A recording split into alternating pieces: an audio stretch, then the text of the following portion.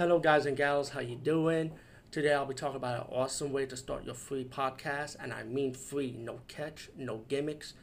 It's totally free, easy to edit, easy to record, and easy to promote and monetize your podcast. It's called Anchor.fm, and I highly recommend you, guys and gals, check it out and start your own podcast and let your voice be heard. And also, don't forget to listen to Wild Dog Podcast and tell them that I sent you and that you hear it from me. So you get more people to join Anchor.fm. You will not be disappointed because they will also put your podcast in other platforms and then make it very, very much easier for you. Have a great day, everybody.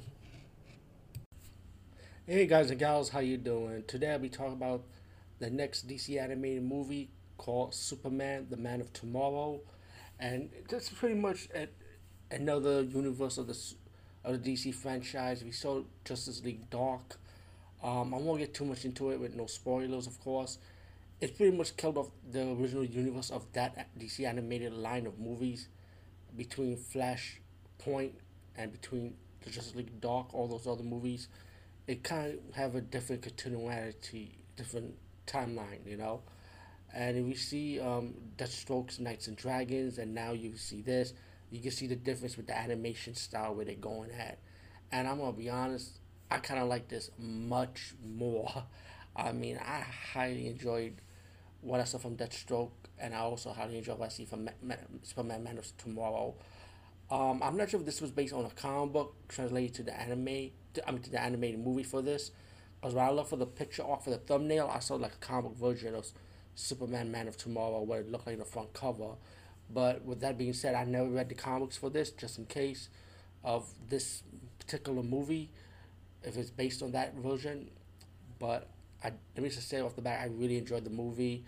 I enjoyed the animated style. I'm glad they're going with this because it reminds me of the old school animation style, you know, with the which you could tell is pretty much digital.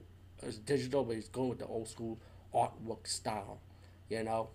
The voiceovers is fantastic, especially the voiceover for Lobo, which when I went down IMDb, I was surprised that this guy plays Lobo's voice. And I'm gonna be honest, if they were gonna do Man of Steel right, they could have done it with this. They should have made this into a live action movie, and Superman would have been awesome. The Man of Steel Superman would have been awesome, you know, but it wasn't. But what I like with this movie right off the back, I like how it began with a young Clark Kent, so a 50s alien movie with his friend, and he starts crying, you know, and you can understand why young Clark Kent was crying about it. Um, he grows up a little older, and it's like a classy Superman. You know what I'm saying? Like the old school Superman we love and known. But don't get me wrong, there are deaths in this movie. Like horror deaths. I would say like horror movie deaths with one of the characters. And I'm trying not to spoil it because I feel like this movie was so good and enjoyable. I don't want to ruin it for you guys.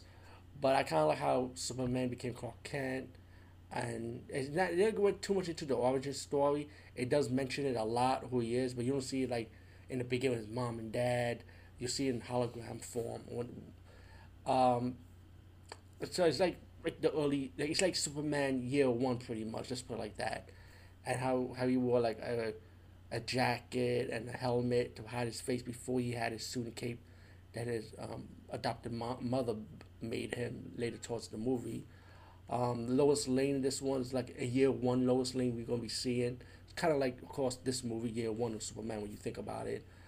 The heroes we have in this movie is Martian Manhunter, and you got the anti-hero Lobo who makes a guest spot in this movie. And let me just say something. I thought Lobo would kind of ruin it for this movie when I saw the trailers, but I was totally wrong. Lobo was a perfect fit for this movie.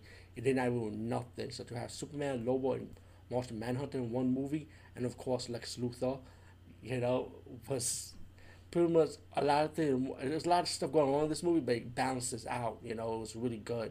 It's not like imbalanced or it doesn't twist you around. You know, there is a sad moment in this movie. Of course, I mean, one of the villains happened to be like a human that became a parasite alien, like, and that's when the horror scenes pick up because this alien will drain your life, like suck you from your bones, to your organs, and you be like a dead skin pretty much. If he absorbs you pretty much, he even absorbs powers from Superman and Martian Manhunter, which is amazing. Though how this villain is unstoppable. Even Lobo had a hard time finding this villain, pretty much. But I won't tell you how this villain became a parasite. Like you'll figure it out. But this is a fun movie. I really enjoyed it, and I stay tuned for the credits. There was no ending credits for this movie, which I was surprised. But there's a little Easter egg when Batman name was mentioned, which was kind of cool.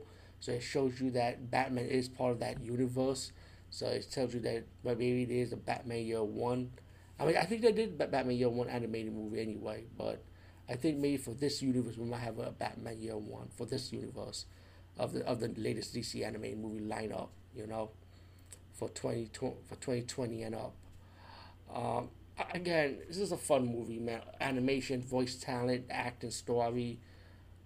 It was just perfect balance. Even though there's a lot of stuff going on in this movie, with a lot of characters built up, and put in this one movie, don't be fooled by it. It doesn't confuse you or nothing. It's very well done, believe it or not.